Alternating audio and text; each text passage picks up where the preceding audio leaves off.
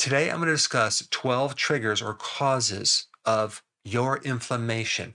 Been in practice for 30 years, so I had the opportunity to see a very wide range of different cases and different causes, and some things that you're not going to find if you actually Google them. Let's start off with number one.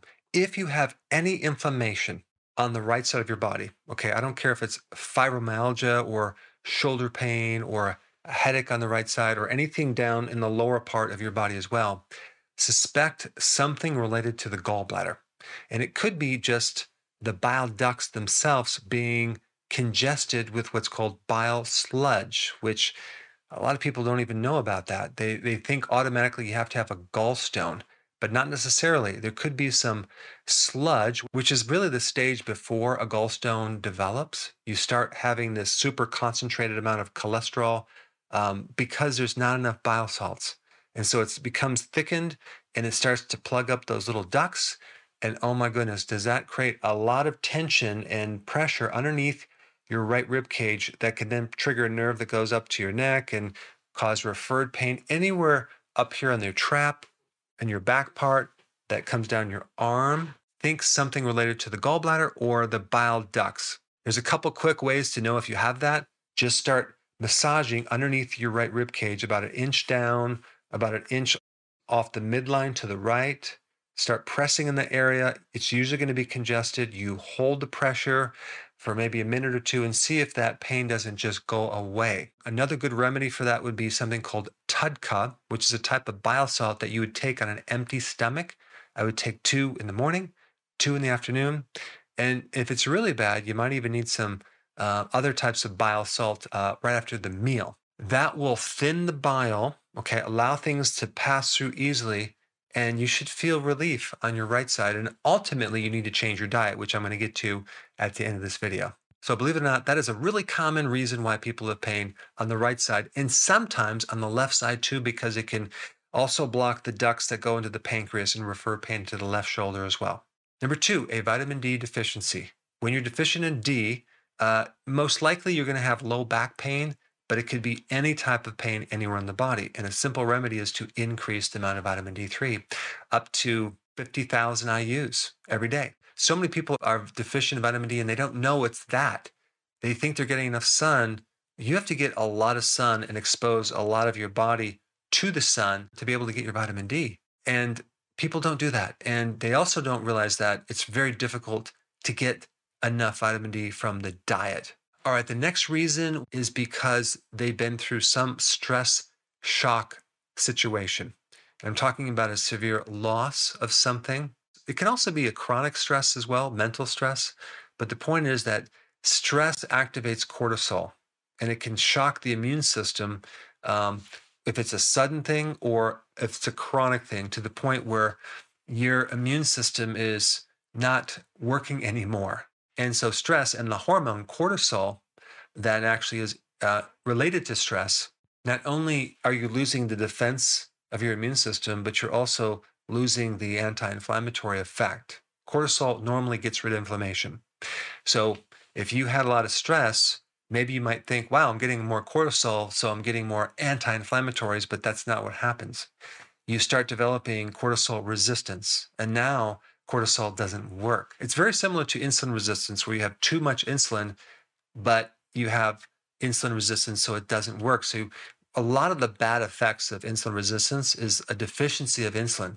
A lot of the bad effects from cortisol resistance is a cortisol deficiency. And this is why so many people with pain take prednisone or some cortisone shot or some type of skin cream that involves cortisone. So one good remedy for that is to help yourself in any way you can with the stress and start walking and doing exercise, as well as taking higher amounts of vitamin D. It just so happens that vitamin D3 works similar to cortisol in the body, but without the side effects of the cortisol. And there's one little aspect about this that I want to mention too. People could have had a virus in the past, like Epstein-Barr virus, for example, or a herpes virus that goes into a latent stage where resides in a dormant area. And then stress can bring out that virus into remission and create inflammation. And usually, along with that, you'll have chronic fatigue or fibromyalgia. So, that is all caused initially from some type of stress event, in which case you need to deal with the stress and also take the vitamin D3.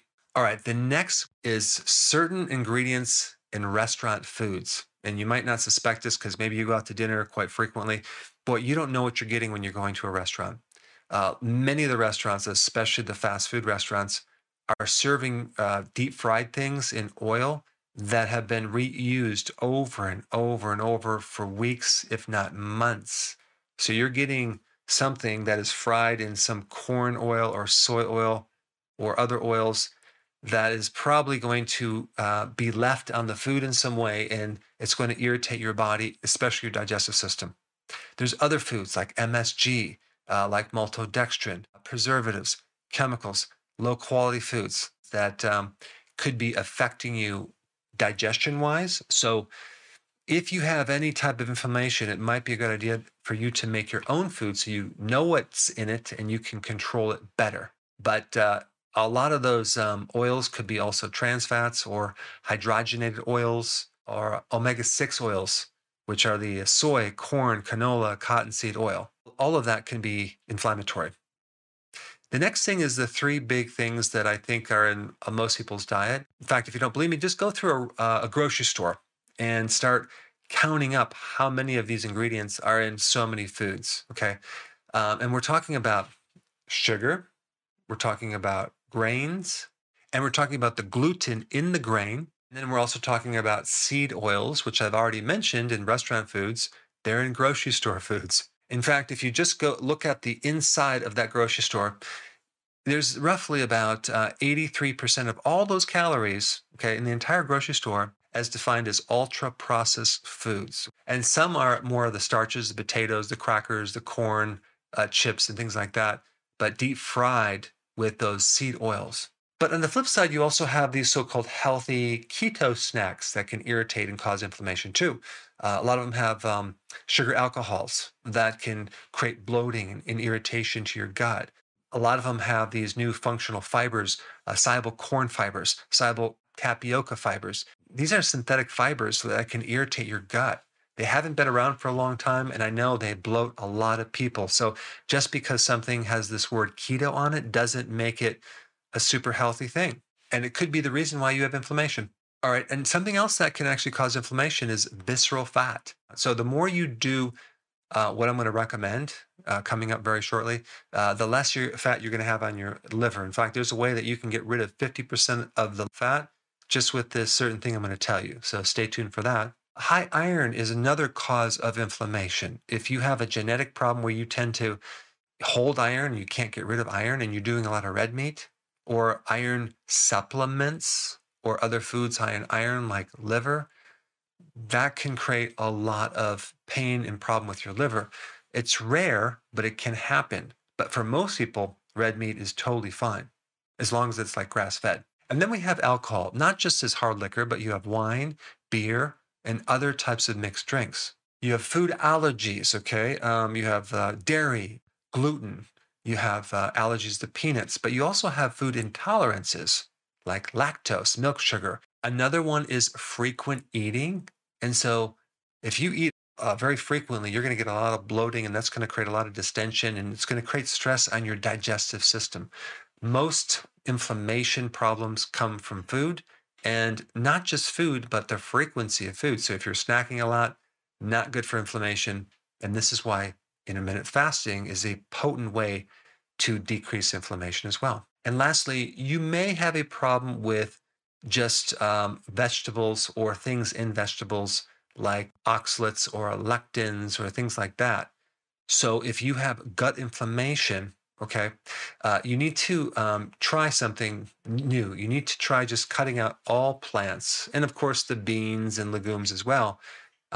Get rid of the salads for maybe a month and just have more meats and eggs and fish. And you may find that a lot of your inflammation goes away, especially if it stems from the digestive system. So, number one, you go on healthy keto. Number two, you do intermittent fasting. Number three, you add more vitamin D3. And number four, if you have gut inflammation, to take glutamine, but you can also get glutamine from red meat and cabbage. Okay, those are two real special things that are loaded with glutamine that actually help fix the leaky gut, which is responsible for a lot of inflammation. So there you have it, the 12 triggers or causes of inflammation.